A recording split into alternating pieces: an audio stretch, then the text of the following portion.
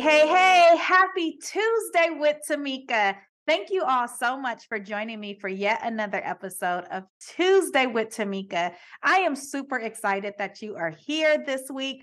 I think that we are going to have a phenomenal episode that's going to leave you thinking, leaving you wanting to put some things in action and wanting to just be an overall better person. Y'all already know what it is. Here on Tuesday with Tamika, we are on these healing streets. We are all about healing ourselves and healing our relationships. So if you are new to the podcast, I am Tamika Thomas. I am your life and relationship coach. And here on Tuesday with Tamika, we believe in lifting as we climb, turning our trials into treasures, living a life to inspire and not impress, and allowing God to fully restore us. So I'm reading this book, y'all. And this book I'm reading, well, let me stop lying. I'm listening to this book because that's how I get my information, okay? Because your girl is out here busy on these healing streets. But I am listening to this audio book, Outwitting the Devil by Napoleon Hill. And I'm about chapter 4 or 5 in my listening. And one thing that he said, so the premise of this book is Napoleon Hill is interviewing the devil. And he's the devil, quote unquote, right, said something in the book that I was like, ooh, I can't wait to share that with the podcast. So I am sharing it with you guys. He said, one of the greatest ways that I keep folks trapped in bondage is through fear. And I just think that my guest today, I feel like this is something that we'll really be able to expand on because literally fear is one of our greatest weapons. You guys have probably heard it's like a weapon of mass destruction. It's something that keeps us stuck and in bondage. You guys have probably heard the analogy or the saying that fear is false evidence appearing real. I don't know what you're going through. I don't know what you've been through. I know that many of us have been through some pretty traumatic things, but what I know for sure is when we allow the false evidence of fear to keep us stuck, we can't lift as we climb. We can't live a life to inspire and not impress. And we definitely are close to allowing God to restore us. I want to get into this a little bit deeper with my guests or wherever this podcast takes us. I am super excited to invite my guest on today. I'm ready to get into it. Hey, you got a minute? Hey sis, you got a minute? Hey sis, you got a minute? Hey sis, you got a minute? Hey sis, you got a minute? Yes, I got a minute. How are you doing? I am doing well. I'm doing well. Mr. Kervin, can you please tell us a little bit more about yourself? Well, I'm Kervin. I'm out of South Carolina. Based out of South Carolina, I am a mental health counselor, although I like to call myself just a therapist. It just seems a whole lot better when you say therapist as opposed to mental health counselor. And I have a private practice called Gravity Counseling Group. I'm also a podcaster myself with Speaking with Gravity. But I am all about all things mental health. Just trying Mm. reach out to people, erase the stigma that goes along with mental health in the African American community sometimes, and then just promoting good mental health. Of course, we always hear about mental illness, but I just want to promote or talk about more often than not, good mental health. I love it. I think that that is so important.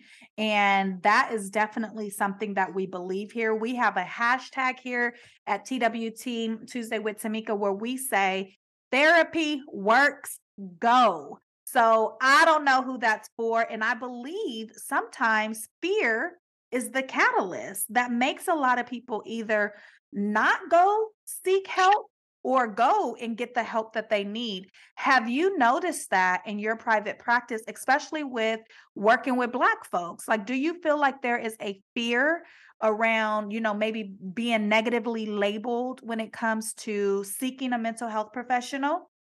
Absolutely. If you just look up the definition, a quick definition, look up about fear, the unpleasant feeling triggered by a perception of danger, real or imagined, and more often than not, is imagined. You know, Mm, are not wanting that. They have, there's the unknown. When we're talking about therapy, they have no idea. You hear about it, but you really don't know what's going to happen. I always try to ease people when they walk through those doors and talk to me because they have no idea. What am I going to say? What is he going to ask? What is this all about? You hear that is good for us, but you still don't know what's associated with therapy. And of course, as you alluded to earlier, when people go to therapy, you hear someone say, "Oh, you must be crazy," uh, right. which is far for the truth. But yes, fear absolutely sometimes dictate whether people actually go and take that step to get into therapy. Yeah, for sure. And then I think that there's also like this dysfunctional relationship with um our country. Can we just like be kind of transparent and kind of tell the truth? I know, I was born in the 80s, so I remember there being a point, especially in the school system and other systems, where every black boy, every black girl was had like this mental health. I think that there's a lot of over diagnosing and pathologizing of black folks. So I think sometimes that's why they're afraid to go seek help. Have you found that to be true? Yeah, I can see what you're saying because I feel as if more often than not we're misunderstood, and then that leads to a misdiagnosis. As you were talking about growing up in the 80s and being in school, sometimes those individuals are misdiagnosed and put into special ed, and they don't need to. Mhm. Sometimes anger can be misdiagnosed as depression, or ODD, oppositional defiant disorder, or even conduct disorder. When Mm, we know anger, or we should know that anger is a secondary emotion. So there's something that goes before that anger. It could be jealousy. It could be nervousness. It could be fear. What we were just talking about earlier. mhm. That's So, so good. I always tell the kids that I work with that anger is a secondary emotion, and then I'll draw like this anger monster, and then I tell them like what's really going on, and sometimes we have to paint that picture.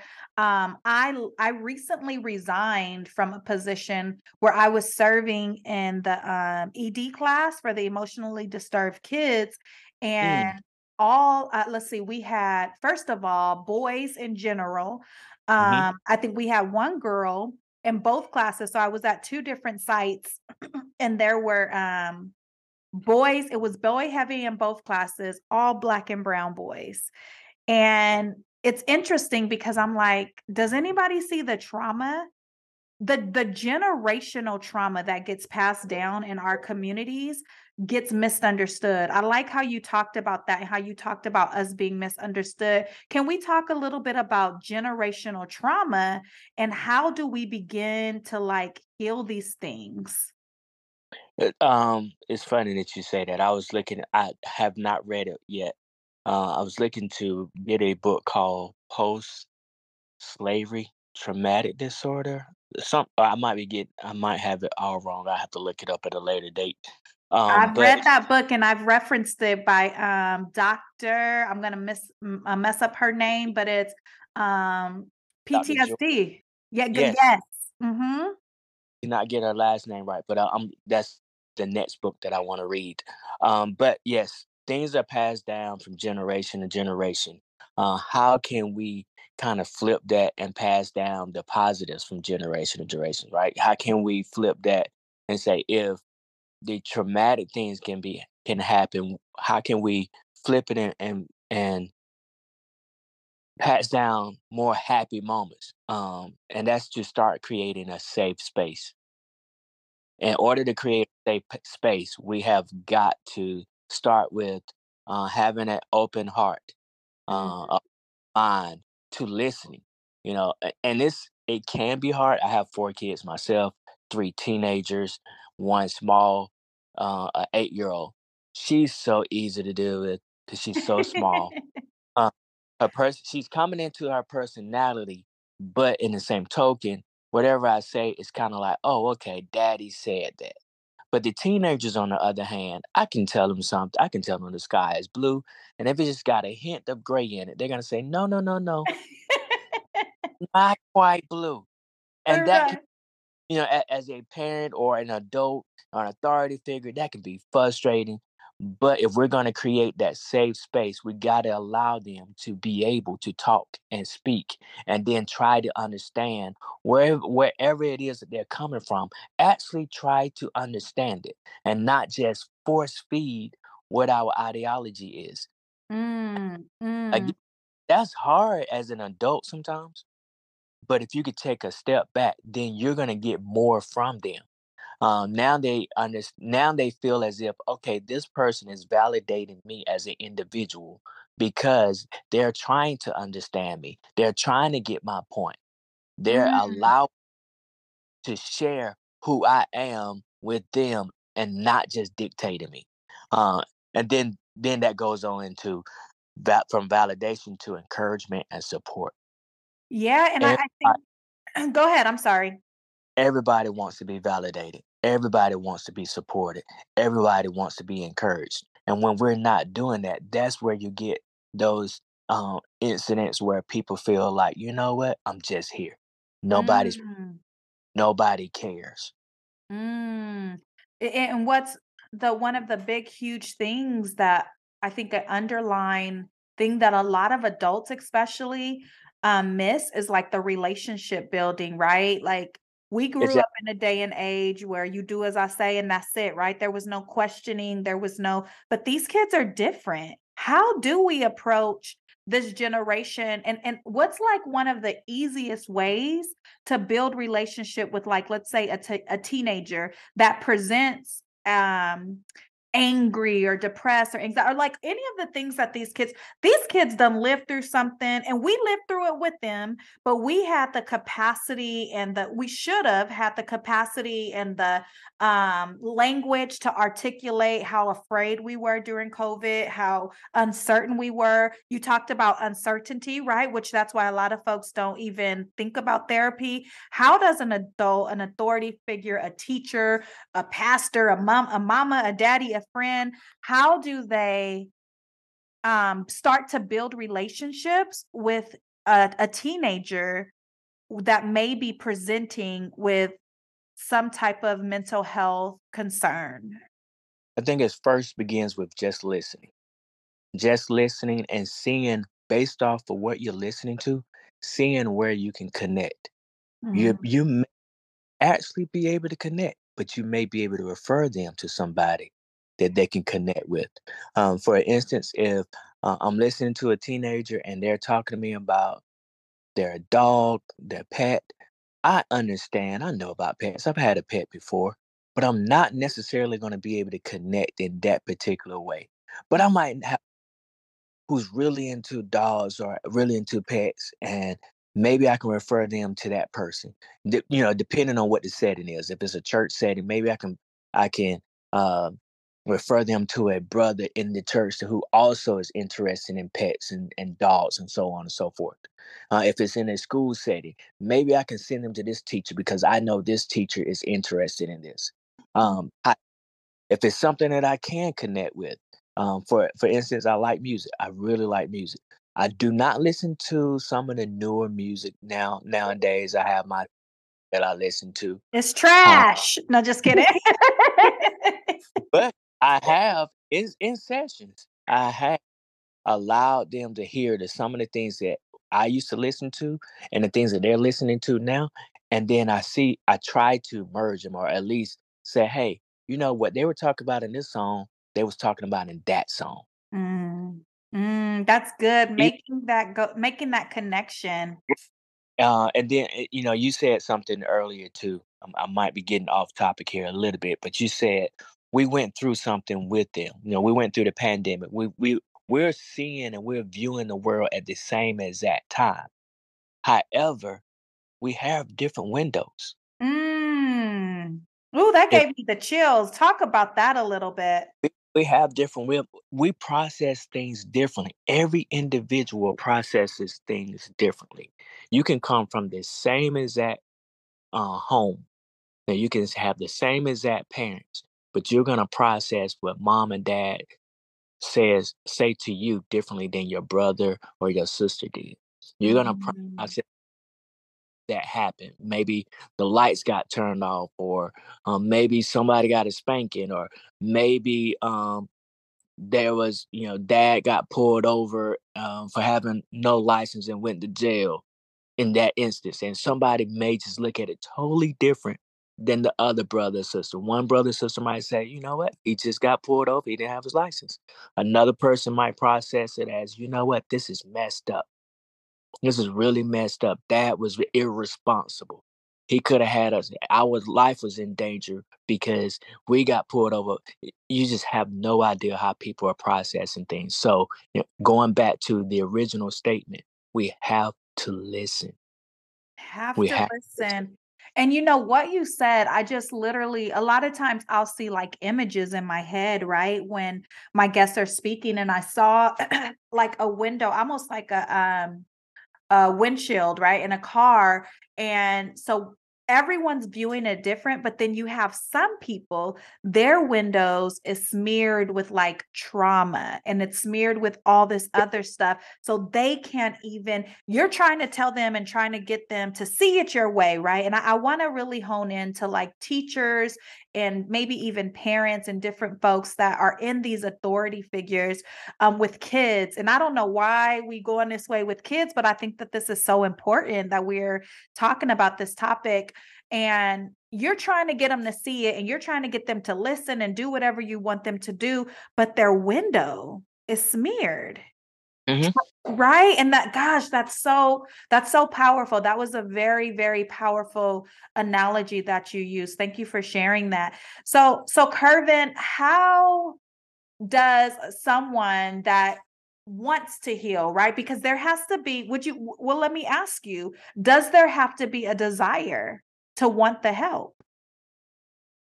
It's best if there is a desire. Now, in the capacity I've been placed in, I do see people who don't necessarily have the desire, but they have to come see me for some reason or another. There's a um, mandate, huh? yeah, yeah, something like that. Yeah. So they're mandated to come see me, and there are times where somebody's mandated, and once they get there, they're like, you know what, this was good for me. I Mm, or I'm glad that I was mandated. I'm glad that, I had an opportunity to be a part of this. So sometimes it can change, but yes, it is absolutely best if they want to change, if they want to be a part of this, mm. a part of change, a part of therapy. Okay, awesome. So if someone, whether they are voluntold or they volunteer to seek therapy, what are some things that they can look for? So as a life coach, right? I always tell, especially my ladies that are dealing with some severe trauma, I always tell them to get, and I particularly work with Black women or Latino women, women of color. I've had a sprinkle of white ladies here and there, but primarily those are my two clients that I see most. And I always tell them it's really good to do therapy, to go seek a therapist. And there, I know that there's some suggestions that I tell them to look for that their therapist should specialize in. Do you think that there are some things that a person of color that's looking for therapy should like want their therapist, or should they just go in open-minded and like throw, like, how you throw spaghetti on the wall and hope it stick? Or should there be some qualifications that they should look for in their therapist? So, in my studies, the most important thing when it comes down to therapy is the therapeutic alliance, your connection with somebody. Do they get you? Do you get them? Are you committed to them because they get you and y'all vibe with each other? So that therapeutic alliance is the most important. There's just some people I'm just not going to be able to get to because we just don't align together. Doesn't matter my theoretical, I think that's how you say it, whatever I believe in, whatever interventions I am trying to put out there, that comes secondary to the therapeutic alliance, or if I get you and you get me. Mm. There are situations where I might not specialize in X, Y, or Z, but because we have such a close relationship, we can explore that together. And you're gonna know I don't specialize in this.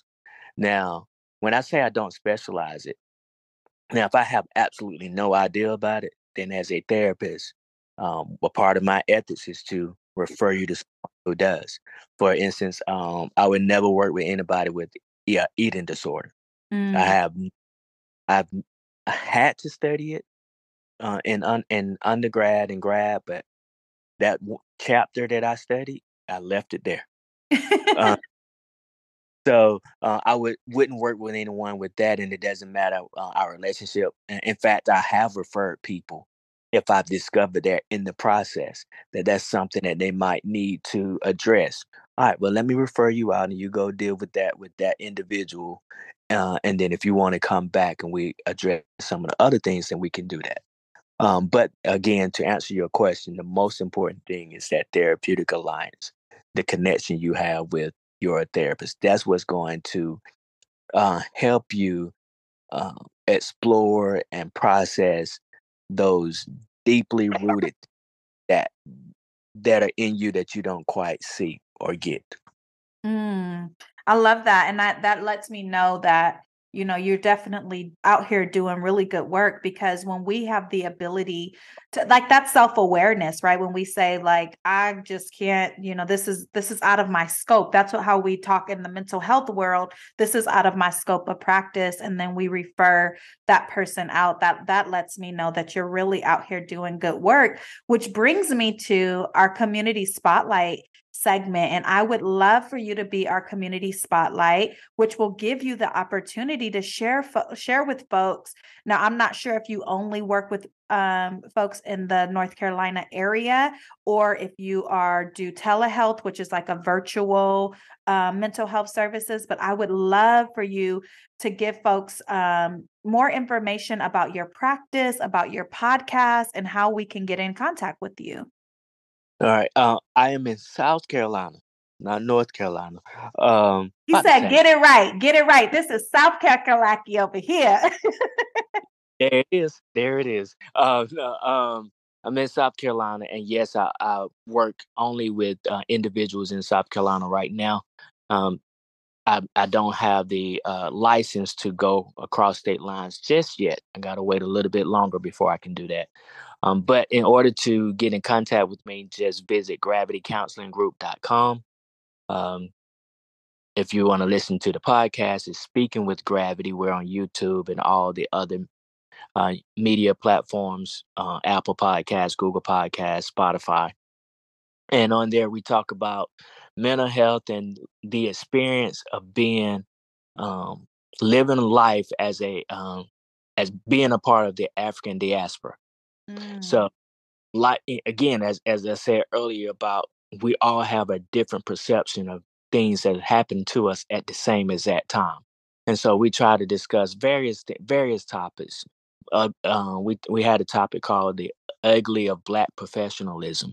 Kind Mm. sometimes why we do it, so on and so forth. But then we also talk about more serious things with regards to mental health. When we talk about suicide, we talk about depression, anxiety. So it's the topics are all over the place. But if you want to check that out, Speaking with Gravity, just Google that. I think I'm the only one with that title, so I should be good to go. And I think that's it. Awesome. think Well, we will definitely have all of his information in the show notes, so you can visit the website if you're in South Carolina and you are looking for a safe place to unpack some of the stuff that you've been dealing with. Or if you would love to support his podcast, over here on Tuesday with Tamika, we believe in lifting as we climb. So go on over there, check out the links in the show note, and go and support him. So one of the questions as we are wrapping up, I like for all of my guests to answer is living a life to inspire and not impress. Speaking from a mental health lens, what does that mean to you? When one of my favorite sayings is, when you learn how to love, you'll know how to live. Mm. I concentrate on learning how to love my wife, my kids, my family, my neighbor, my sister, my brother. Then it's not about impressing anyone. It's not about trying to do X, Y, and Z, and simply just responding to them in the appropriate way. If there's a time, if I need to just be a shoulder for them to cry on, then that's what I am. Because you know what? I love you. If Mm. to encourage you, because I love you, I should have that eye to say, you know what? This person needs this word right now. Let me give them this word of encouragement. Mm. Uh, Mistake. And I love you. I'm going to identify it as a mistake and not, you knew better. You Mm. knew that this affect me in this way.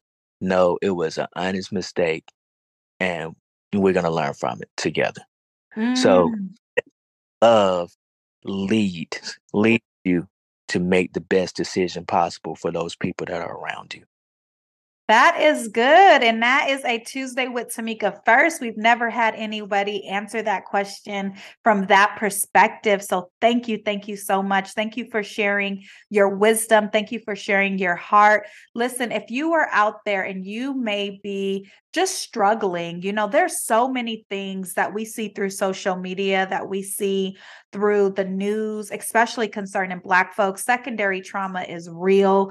Every time I turn on the news and I see, here in California, we see it quite often. And I'm sure in South Carolina as well, I see a Black man detained or a Black man killed or a Black woman detained or killed. It does something to me viscerally where I'm able to, I feel it, even seeing the passing. And I have not talked about that here of Twitch, that did something, I think, to RP. I think it did something to all people, but I know for Black folks that did something to us. So if you are dealing with any type of trauma, do not allow fear, the false evidence of things appearing real, stop you from seeking the help that you need.